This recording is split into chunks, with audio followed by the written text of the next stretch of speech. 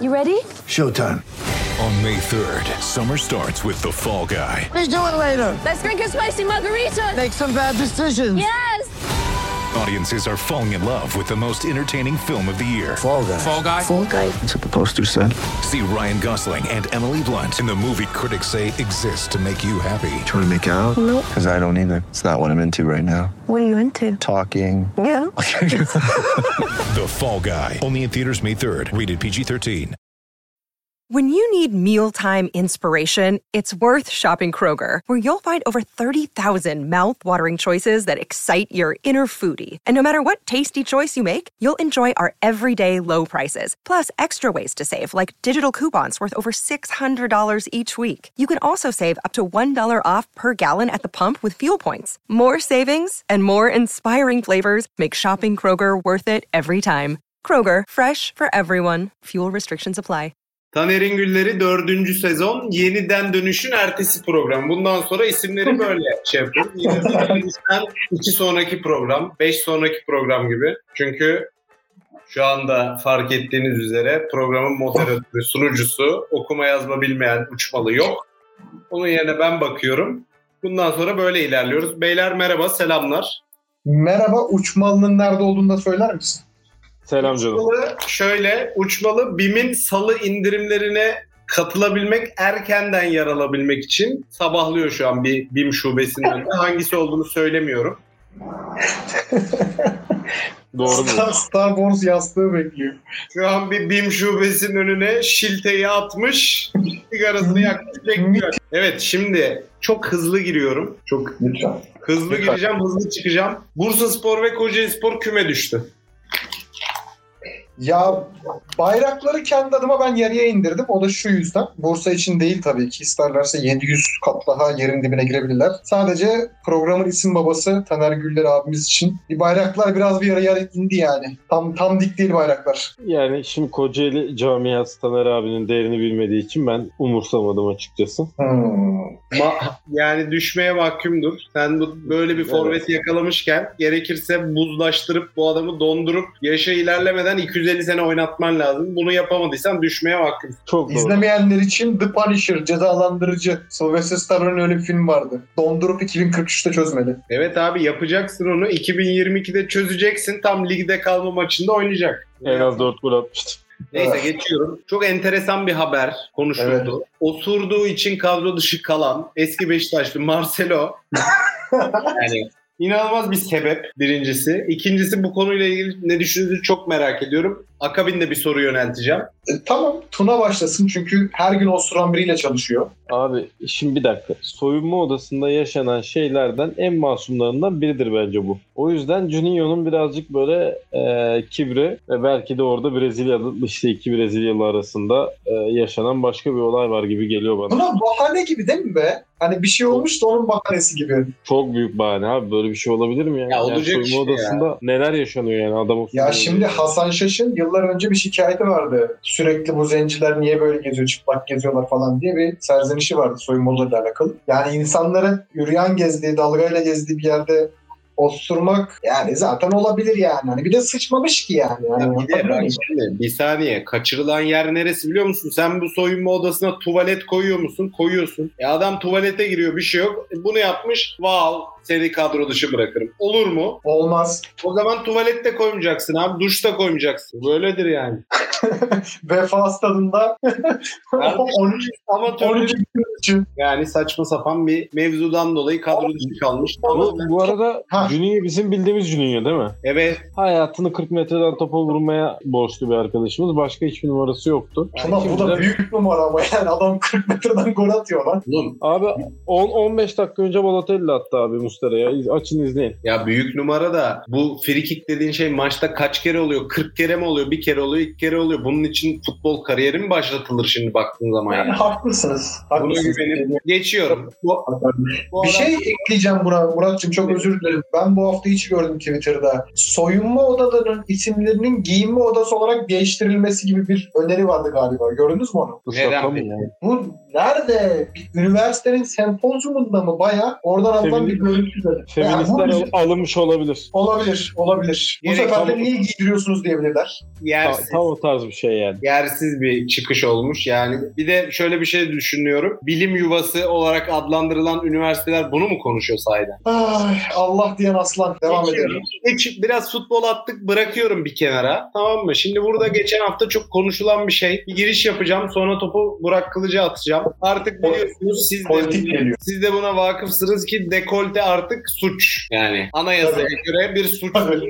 Melis Sezen isimli hanımefendinin kostümü suç teşkil eden bir kostümdür. Bu konu hakkında biraz düşüncelerinizi alayım. Sonra ben de bir ufak atacağım. Vallahi son 7 gündür galiba bütün ceza hukukçuları, ticari hukukçular, anayasa hukukçuları bu maddeyi arıyor. Dekolte suçuyla alakalı. Henüz bir bir fıkra bulunamadı. Ama böyle bir iddia varsa demek ki anayasada da vardır. Çıkacaktır böyle bir şey. Yoksa bile belli ki çıkarılmak istenmektedir. Yani üzerine konuşacak çok bir şey var mı? Benim tek çıkarımım biraz şey olabilir, psikolojik olabilir. Abi belli ki ezan okuyor şu anda resmen sansürler. Yani belli ki abi Melis Sezen'e hallenmiş. Hallendiği için de bir şey yapamayacağı için de kendisi bir bahane uydurayım da bu kıza sallayayım, rüyalarından geçireyim demiş. Canlı yayında bunu atmış yani. Başka bir izahı yok. Yani rezalet bir açıklama. Şimdi bu arkadaş... Dekolte kısmı seni ilgilendirir mi bilmiyorum ama sen de bir iki cümle kur. Ben bir iki cümle kurayım. Şimdi Burak biraz önce şey dedi konuşurken. Üstüne düşünülecek, konuşulacak çok bir şey var mı dedi. Zaten o kısımların hepsine ilgili beyefendi yapmış. Beyefendi diyorum ama adını unuttum çünkü ya adamın. Eski milletvekili midir nedir? Her ne Ahmet Çakar. Ben sana söyleyeyim adını. Evet abi. Hiç bu attan da bir tane hayırlı vatan evladı olmamıştır. Aslında. Bu atlı vatandaşlara en iyi şey de bazı silah... Ne oluyor ya? Adam arada ezan dinletiyor bize. Arada ezanı veriyorum, ona göre konuşayım. Yani bu isimli arkadaşlara en iyi müdahale zamanında bazı araçlar aracılığıyla yapılmıştı. Hepsine yapılmasını dileriz yani. Öyle diyeyim ben. Yani ne diyeceğimi bilemiyorum. Kesinlikle Burak'ın dediklerine katılıyorum. Bir aklından geçirmiş en azından ama saçma sapan bir açıklama. Şimdi çok kısa ekonomi biliyorsunuz zaten ülkenin kanayan yarası. Sporla birleştiği yere geliyorum. 2022 yılında en çok kazanan sporcular açıklanmış. Tamam mı? Burada önümde 7 tane isim peş peşe duruyor. Bunları saymayacağım. Ama şöyle bir yorum istiyorum. Burada kim birinci olur, kim üçüncü olur kavgası yerine bu adamların kazandığı en top nokta 130 milyon dolar. Yani bu paralar nedir Allah aşkına? Biraz bunu konuşalım. 130 milyon dolar bir senede kazanılır mı ya? Murray futbolcuların mı, tüm sporcuların mı? Sporcular. Şimdi Messi var, LeBron var, Federer var. Yani şeyler falan var ya biraz galiba onlar sarsıyor işi. Biz demiyoruz da beyzbolcularla bu Amerikan futbolcuları galiba. Onların hiçbiri listede yok. Öyle mi? Tabii. Bir ara onlardı çünkü. Tamam okumayacaktım okutuyorsun artık yapacak bir şey yok. Orada bir tek şey vardı ya. Neydi o Amerikan futbolcusu ünlü. Geçen gün hatta Miami'deki yarışa geldi. Tom Brady. Aynen Tom Brady vardı ya o Tom zamanlar. Brady sayılmıyor çünkü Tom Brady de emekli oldu. Onu listeden düşebiliriz. Biri Messi 130 milyon dolar, 2 LeBron 121, 3 Cristiano Ronaldo 115. Bunlar nasıl paralar ya? Bu nerede patladı onu hatırlıyor musunuz ya? Ben hatırlamıyorum. Maaşlar nerede patladı? Bale'la 3 haneye geçtik onu hatırlıyorum. Ama bonservis. Değil ki. Bunlar maaş değil ki. Bunlar zaten bütün sponsor paralarının içinde abi aynen öyle. Bu adam Adidas'tan, Nike'dan, oradan buradan dünyanın parasını kazanıyor. Şeyi hatırlıyorum ben. 2000'lerdeki Pepsi reklamını işte Carlos'lar, Beckham'lar falanlı böyle işte Destiny's Child falan reklamlar vardı. Şimdi yıldız arıyorsak mesela Beckham hepsinin babası. Onun bile en fazla kontratı 10 milyon falandır. Geriye kalan da kendi reklam geliridir. İşte Zidane'lar oynuyor, Ronaldinho oynuyordu. Yani pop starlık oldu ve yani şimdi çok uzun konuştuk bunun üzerine. Futbolun kapitalleşmesi, gittikçe vazgeçmesi, ürünleşmesi falan da. Bak ben sana bir şey söyleyeyim mi? Olacak iş değil.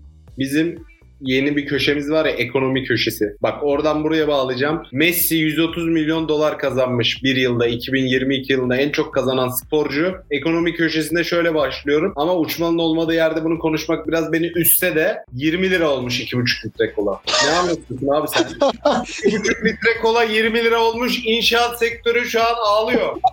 Sadece inşaat ağlıyor. Ya benim için ekonomik krizin en büyük göstergesi dürümcülerin dürümün yanında artık turşu göndermemesi. yetiştirememesi. Ya bu hale geldiysek vallahi dükkanı kapatalım gidelim ya. Adam gerçekten 20 gündür bunu söylüyor ya. Ben kaldıramıyorum Tuna ya. Oğlum gittim bir yere dürümün maliyeti kadar yanında böyle işte çerezi, osu busu, turşusu, salatası gelir. Bu ne lan? Açlık yani bundan ötesi. Adam diyor ki batıyorum ben diyor yani. Turşuyu da gönderirsin be kardeşim be. Turşu lan bu. Bu bir tane poşet var ya böyle kilitli ufacık. Ha. Bir tane turşu biber koyuyorlar. Bir tane.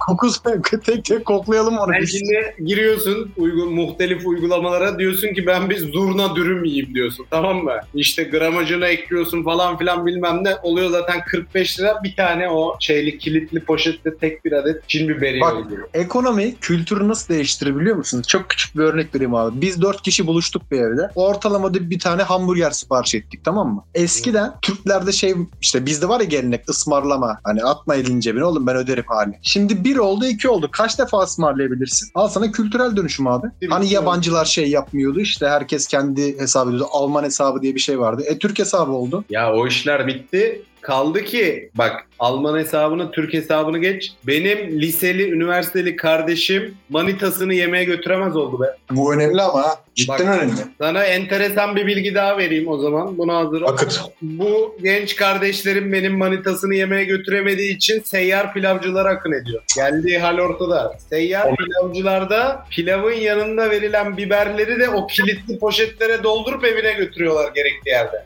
Burak bu yüzden gelmemiş olabilir mi ya? Burak BİM'de Le Cola sırasına girmiş olabilir mi? Ya bak bu ülke uçmalı gibi bir adamı BİM'in salı kampanyası için gece oralarda çadır atmaya zorladı. Bunu unutmayın. Neyse. Ekonomi çok üzücü bir konu. Bak Tuna sessizleşti gördüğün gibi. Yeteri kadar konuştuk konuyu. Evet abi çok sıkıcı ya. Yani yaşıyoruz bir de konuşmayalım. Boş verin bu işte. O zaman geçtim. Çin demiş ki baba demiş bende Covid vakaları artıyor demiş, tamam mı?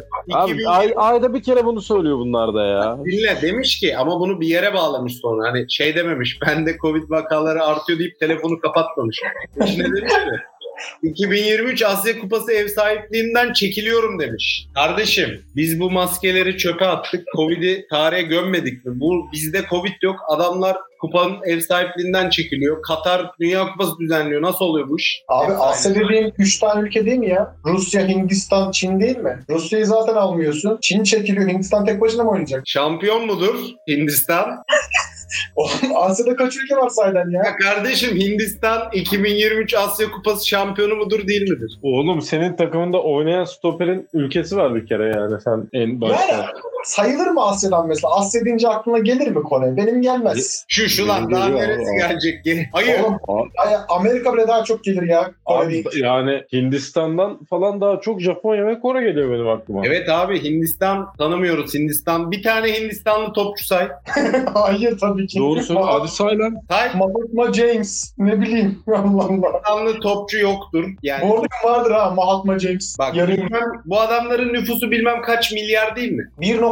1.4 milyar adam var. Bir tane topçu çıkaramamışsın ismini bildiğimiz. Bunlar kriket oynuyor ya. Boş verin bu işleri valla. Sonra kriket oynuyorlar oradan beyzbolcu olmaya çalışıyorlar. Moneyball. O kadar İzleyen bilir. Hint varyantının nasıl çıktığını hatırlıyor musunuz koronada? Allah bize Hint varyantı nedir? Hint varyantı abi şöyle çıktı. Sıfır şaka. Bunların böyle 4 senede bir Dünya Kupası gibi düzenledikleri bir ayinleri varmış. Nehre girdikleri. Ganj'da yıkanmaları gerekiyormuş ama evet ya. İçinde kalıyorlar. 3 gün orada baba. Vuruşana kadar. Evet. Bu. Dünya Sağlık Örgütü, Amerika'sı, NATO'su herkes... Oğlum bir dakika ya. Buruşmak zaten yarım saatte falan olabilen bir şey. 15-20 dakikada hatta yani. O zaman su topluyor yani. Düşün bunlar o kadar kirli ulaşamıyor dereye 3 günde. Kazmanları geçemiyor. Neyse abi. Aklıma gelecek her şey yani. FIFA bile dedi ki etmeyin, yapmayın. Bunlar dediler ki siz bizim dinimize karışamazsınız. Girdiler. Abi nehirden varyant çıktı ya. Ya o nehirden Van Gölü canavarı bile çıkar öyle söyleyeyim sana. Olabilir şu an bilmiyoruz. O nehirden her şey çıkar. Hiçbir dine de saygımız yoktur. Ayrıca yani futbolla alakalı bir şey konuşulurken Asya dendiğinde akla Hindistan gelmez. Unuttuğumuz bir cümleyi burada tekrarlamak istiyorum. Hindistan futbol falan filan bu konularda yeri değil abi Hindistan.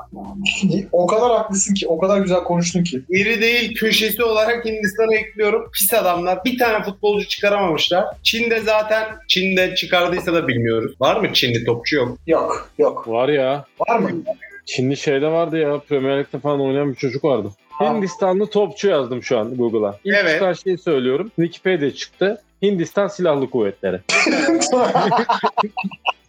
26. birlik.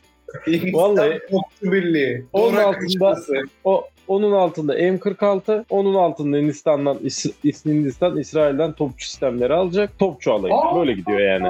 Futbolcuyla falan hiç alakası yok yani. Hindistan Rezalet. futbolcu yazacağım şimdi. Ya bu Hindistan, burada kapatalım, bu Hindistan topçu kışlasına dönmüş. 1.4 milyar insanla bir tane topçu yetiştiremediği için oturup ağlasın. Şimdi şöyle bir konu var önümde. Bu konuları da hazırlayan arkadaş şu an BİM'in önünde beklediği için Ağlıyor arkadaşlar. 5 saattir ağlıyor. ona da saygısızlık etmemek adına çıkardığı konuları, soruları sormak durumundayım. Şimdi bir tane İngiliz dağcı varmış. Kenton Cool diye bir arkadaş. Nereden bulmuş bunu Allah aşkına ya? 16. kez Everest'in tepesine tırmanarak rekor kırmış. Yani bize ne? Yeri midir bu programda?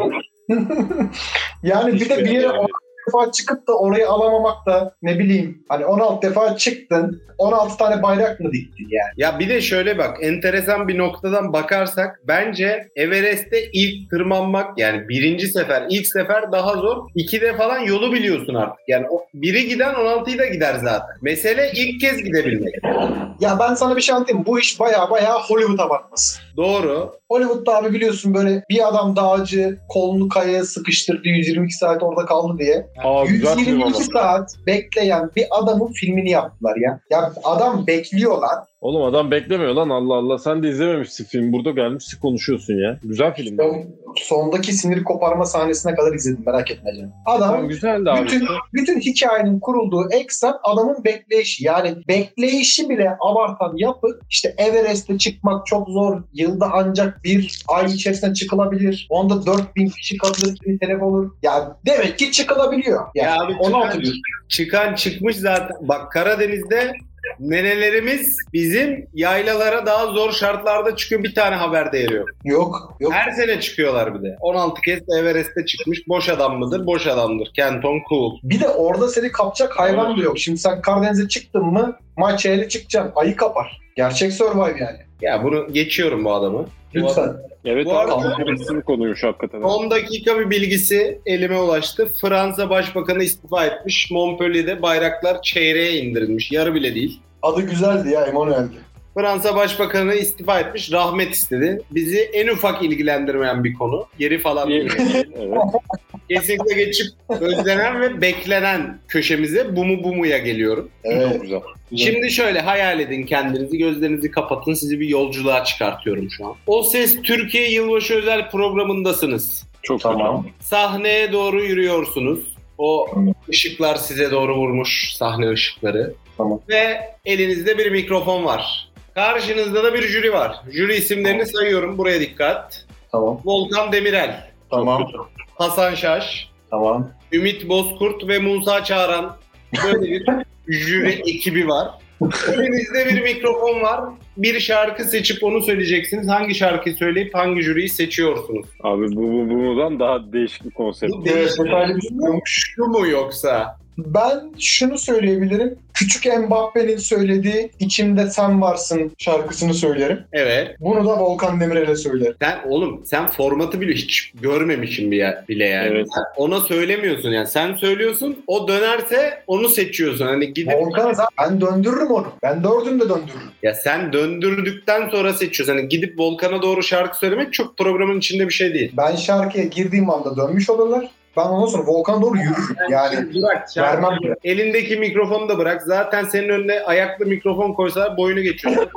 Buraya soruyorum. Abi şimdi bu şeyler beni birazcık irite etti. Eder. Evet, Ümit Bozkurt dediğin adam zaten düz bir insan yani. Futbolcu olmuş ama sonrası hiç yok yani. Arada halktan biri, evet. Musa Çağran desen 6 aydan çıktı, çok küçüktü çıktığında, 16 yaşında falan topçu oldu. Oradan Galatasaray'a geldi. Şimdi ne yapıyor? Bir yerde stoper oynuyor ama nerede stoper oynuyor onu da unuttum ya. Böyle saçma sapan bir yerde oynuyor işte. Diğerlerinin zaten adını almayacağım, o yüzden ben şarkı falan soramam bunların karşısında. Oraya da çıkmam ha, söyleyeyim en başta. Oraya çıkan da şerefsizdir, Şerefsiz. onu söyleyeyim. Yani Burak Kılıç. Çıkarım. Her sahneye çıkarım. Burak Kılıç'ın çıkmadığı sahne yok. Şimdi şöyle çok sonlara doğru yaklaşırken bir sorun var. Kim bu adam diye bir soru var burada, tamam mı? Bunu öncelikli olarak Burak Kılıç'a yöneltmek istiyorum. Şimdi bir adam var. Adam siyasete yorum yapıyor. Sokak hayvanları için itlaf edilmeli diyor. Her taşın altından çıkıyor bu adam. Bu adamın vasfı ne diye sorunca da bu adam oyun oynuyor. Yani şöyle, metrobüse biniyorsun, o koltuğu kapamıyorsun. Metrobüste koltuğu kapmış adam da oyun oynuyor baktığın zaman. Bu ülkede asla yıkılmayan internet kafe gibi bir kale var. Çocuklar sabah kadar, hele bayram günleri, bayramın birinci günü harçlıklarıyla, onlar da oyun oynuyor. Jahreyn. Oyun oynadığı için sokak hayvanları itlaf edilmeli diye bir sözü söylemeyi kendine hak gören bir adam. Kimdir bu? Şimdi hayvanı kimse öldürmesin tabii ki. Ağacı da kimse kesmesin ama gerektiği yerde kesilmesi gereken şeyler vardır. Bazı insanların dili gibi. Mesela. Bak bu nedir biliyor musun? Ne dersi aldık şu an? Onu söyleyeyim. Bu bir hatiplik dersi. Bu bir hitabet dersidir. Sen 2,5 dakika konuşursun, adam gelir 5 saniyede her şeyi özetler, daha da etkili bir konuşma yapar. Bu budur. Mahir. Yetenekli adam. Herkese nasip olan da bir yetenek değildir. Onu da söyleyeyim. Bunu öz aslara bahşedilmiş bir yetenektir. Neyse, şimdi geçiyorum. Bu adam profili açık önümde şu anda. Evet. Jahreyn'in. Yazıyor bak, ne yazıyor bak. Harika ya. Bunu okuyorum. 10. köy muhabiri. Bak, diğer 9 köyden kovulmuş ya. Hep doğruları söylemiş. Bak vay amına koyayım ya. Yayıncı. Gamer, sosyolog ve milletvekili. Ben bir şey söyleyeyim mi? Kanka sen nugget yiyip oyun oynamaya devam et. Bunlar bak, sana bir şey söyleyeyim mi? İnternet kesildiğinde yoksun ha. Onu sana söyleyeyim. Elektrik kesintisinde yoksun. Ha bir dakika, evet. Bu adamı gerçek hayatta gören var mı? Bu adam olmayabilir ya. Dünyadaki ilk Matrix'tir bu adam. Gerçek hayatta olmayabilir abi. Hiç kimse görmemiş olabilir gerçek hayatta. Metaverse'den önceki Metaverse'tür bu adam. Yok mu adamın? Sureti hiçbir şeysi yok. Neyse, bu adamı yeterince konuştuk. Bu adamı anası babası bu kadar konuşmuyordur. Ben fakir köşesine gelmek istiyorum. Fakir köşesinde şöyle 2'şer atacağım size. Bugün eksik olduğumuz için 2'şer soruyla devam edeceğim. Şimdi ilk sorum Tuna'ya gidiyor. Tuna'cığım, Florin Sernat. Öf. Harika bir topçuydu. Müthiş bir topçuydu. Karabük'te yani izleyip doyamadığım topçuydu. O zamanlar var. Lua falan da vardı onların takımında. Kimin fakiridir dersen düşünmem lazım birazcık. Enteresan bir onu da vereyim mi? Söyle. Enteresan. Kevin De Bruyne. Yani tip evet, sarışın böyle biraz benziyor ama De Bruyne de bambaşka bir adamdı abi. Yani hani. Fakir yani. Çok fakir, evet. Yani böyle 8. 9. muadili gibi düşün. İlaçtan yola çık. Evet abi, öyle olabilir hakikaten. Çünkü hani Rebron falan demem mesela, denk gelir. O zaman ben derdim bu arada, Bataja derdim. Evet, olabilir, güzel örnek. Güzel. Bataja'nın bir tık altı bu böyle. Şarjı azalmış Bataja. Neyse, şimdi senin az önce saplama yaptın ama senin sorun geliyor. Umarım bu adamı tanıyorsundur. Öyle de bir gelişim. Ali Zituni.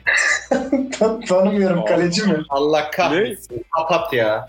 Gerçek miydi bu? Gerçekten tanımıyor musun? Yok, tanımıyorum. Ali Zituni'yi tanımıyor musun? Harbiden mevkisini falan bilmiyorum hiç. Ya vallahi bu kaçıncı be kardeşim? Biraz dersine çalış gel ya. Ulan Ali Zituni yemeye çalışıyor. Ya Ali Zituni kimse bilmiyor mu? Burada Tuna'yı kenara koyuyorum. Yakında da münasır olarak, benzer olarak şu anda oynayan Hacı Wright'ın fakiridir abi. Kesinlikle. Nerede oynuyordu? Antalya Spor'da oynadı yaklaşık 6 sezon. Hacı Wright'ın önceki sürümü diyebilir miyiz? Fakiri demek yerine.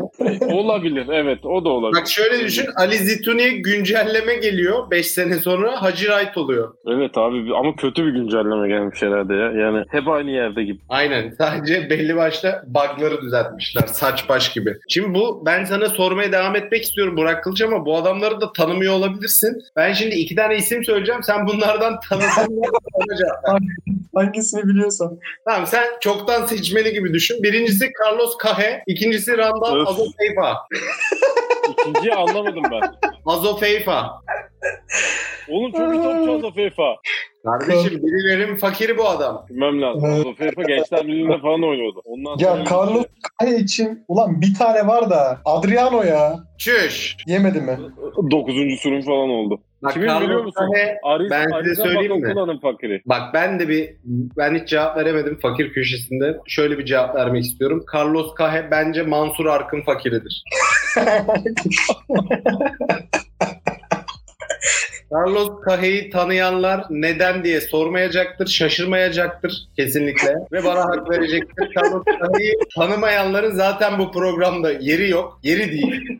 Onu söyleyeyim. Bir dakika, çok enteresan. Şimdi bu adam Brezilya U20 milli takımında oynamış zamanında. Ya. Ama dön dolaş gel ülkede oynuyor. Yaklaşık 146 tane Süper Lig maçına çıkmış. 28 gol at. Ya sizin nasıl bir menajeriniz var gerçekten, helal olsun ya. Vallahi bravo ya. Ya 28 golü bak 148 maçta teknik olarak 3 formaysan yani böyle bir 45 farklı forma gibi, yani 45 maçta bir forma giymiş oluyorsun 3 farklı formadan. Yani formadan rica etsen 28'ten gol atar. Tek tek onlarla konuşuyor. Diğerini ben anlamadım ya. Randal Azofeifa. Randal Azofeifa çok iyi topçu abi. İlk Gençler Birliği'ne gelmişti. Sonra arada bir Erciyes yapmıştı yanlış hatırlamıyorsam. Doğru. Sonra ne oldu bilmiyorum ama sonra... Ya sen Azofeifa'yı nereden tanıyorsun da doğru diyorsun? Ama onu hatırlıyorum ya, aşk olsun. İsmi değişik diyedir o. Tabii. Güzel topçuydu bu ya. Bu orta sahada bayağı böyle hafif sert, fizikli böyle takımı da şey yapan, idare eden, yöneten iyi bir topçuydu yani. Bu fakir bile değil yani. O kadar iyi topçu. Tabii fakir değil ya, bu bayağı topçu yani. Ama kimin fakiri onu bulamadım hakikaten. Sanki free kick de atıyordu bu ya. Atıyor olabilir abi. Ya var ya şu an sen atıyorsun. birlikte. Free kick değil de sen sıkıyorsun şu an yani. Hiç biliyormuş ayakları. Tabii. Oğlum o kadar ezilmedi şimdi. Sallayayım da yani. Kanka Azofeifa ne topçuydu. Free kick. Geç abi bunları. Bunları geç. Bu senden istediğim verimi alamıyorum. Sana böyle şey sormak lazım. Herkesin bildiği şeyler. Mesela film şeyi de öyle düşün. IMDb'de top 10'daki filmleri falan konuşabilen tipler var ya, sen de öyle. Kanka fakir köşesinde Pirlo. Pirlo güzel. Öyle yapmak lazım. Şimdi beyler tatsız tuzsuz bir program oluyor. Neden? Çünkü uçmalı yok. Ben ona canlı yayınla bağlanmak istedim. Fakat adamın şarjı yok. BİM'in önünde şarjı bitirmiş. Bekliyor saat kaçta açılıyorsa BİM. Oradan ne alacağını da sürpriz söylemiyor bize. Yavaş yavaş sonlara doğru gelirken bir TBT köşesi atacağım. Burada bir kavga çıkabilir, yangın çıkabilir diye korkuyordum ama az önceki cevaplardan Burak Kılıç'ın bu adamı da tanımadığını aklıma getirdim. Yani bunu da tanımıyorsan cidden bu programı sona erdirelim. Lütfen. Söylüyorum, TBT köşemizde bugün konuğumuz Maxi Rodriguez. Bu şey mi lan? Sarışın herif mi? Tanımıyor işte. Maxi Eyvah Lopez ya. o. Ya abi. Maxi Lopez o ya. Tamam ya, bu kare suratlı herifi demiyor musun? Gözü var falan diye ayırt edici bir özellik. Yok lan, şeyde Liverpool'da mı oynamıştı? Bir yerde oynamıştı bu herif. Abi doğru. sürekli yanlış şeyler söylüyorsun bak. Niye ya? Ben Liverpool'da oynadığı hatırlıyorum. Tamam, sen at o zaman. Hayır sen at, ben atacağım sonra. Burak Kılıç at. Bilmeden at. Hatırımda bile yok. Olağanüstü futbolcuydu. Yani Neydi biliyor musun? Ne topçuydu biliyor musun? bak, underrated'tır. Herkes bilmez bunu. Evet. Belli Yani zaten. zamanının en iyilerinden de o işte. Yani gölgede kaldı. İyi menajeri yoktu bunun. Yani ne topçuydu biliyor musun? Yani Arjantin'in son dönemde ulaşabileceği tek kupaya ulaşabilmesi için belki de oynaması gereken oyunculardan biriydi. O kupasında çok az oynadı diye hatırlıyorum ben 2014'te ama ondan öncekilerinde hep oynuyordu. Bu geri zekalı Higuaín belki o golü kaçırmamış olsa maç bir şekilde 0-0 devam etse o da uzatmada bir şekilde girer ve belki kupayı getirirdi. Ben seviyordum Max Rodriguez'i. Böyle çok ben de severdim. afilli bir topçu değildi ama hani böyle hakikaten işini yapan klas bir sol kanattı bence yani. Aynen öyle. Hani böyle şeydir ya, böyle çok şaşalı, gösterişli bir oyunu yoktur ama her şeyi doğru yapan bir adamdı. Bak dediğin gibi Higuaín ibnesi atsa sonra belki başka şeyler olacak. Bu girecek, atacak, bilmem ne olacak. Sonra Messi'nin bir Dünya Kupası olacak gibi. Evet. Maxi Rodriguez'i de andık, o da rahmet istedi. Şimdi burada bir ufak bir soru var. 16 Mayıs'tayız şu an. Pazartesi günündeyiz. Bundan 12 gün sonra bir Şampiyonlar Ligi finali bizi bekliyor. Evet. Biraz bunu konuşalım. Buradan kapatalım. Oraya bir selam çakalım. Taraflar anlatsın derdini. Buyurun. Yani Liverpool gibi otobandan ilerlemeyen bir takımı tutuyoruz tabii ki. Önüne gelen bütün favorileri devirmiş Madridciyiz. Ayrıca faşist Kimi sevmek devirmiş için ya? de Madridciyiz. Kimi devirmiş ya? Bütün para babalarını devirdi diye. Tamam işte, daha ne olacak ya? Bütün para babalarını devirdi. Benfica falan edemedi herifler yani. Gün vura geldiler. Camia yenmek arasında fark var ya. Hiç fark etmez vallahi. Hiç fark etmez. Taraftar oynamıyor sonuçta bu oyunu. Şu ana kadar PSG'nin 5, Manchester City'nin de 7 falan Şampiyonlar Ligi kupası olması lazım yani. O da onların tabii çapsına yazar, o başka işte. Ama yani finalde Muratcan'dayız. Madrid saflarındayız. Mevzilerindeyiz. Beşiktaş'tayız. Finalde Beşiktaş'tayız. Finalde kıpkırmızıyız. Kendi adıma konuşayım. Kıpkırmızıyım. Yüzümü falan boyayacağım. O derece kırmızıyım. Gerekirse çıkar maçtan önce 2 saat koşar kızarırım. O derece Liverpool'luyum. Real Madrid formam olmadığı için ben de atletle katılacağım. Amblemindeki kuş gibiyim. Öyle söyleyeyim. Kazandığı an pencereden uçar giderim. Steven Gerrard 27 Mayıs günü benden özel ders almak için aradı. Dedi ki Liverpool'luk dersi istiyorum dedi. O derece Liverpool'luyum. Zekatını isterim. Aynen öyle. 28 Şubat'ta rengimiz kıpkırmızıdır. Uçmalıların rengini karıştırmıyorum. Ona hiçbir şey demiyorum. Ama O Madridci ya. ya o neci olacak başka? O şimdi bugün Madridci, yarın başka bir şeyci olur. Muhammed Salah tarihin gördüğü en büyük 3 Müslümandan biridir. İlk ikisi Onu sonra anlatacağım. Onu başka bir program. Seninle bir Müslümanlıkla alakalı bir program yapmamız lazım. Orada anlatacağım.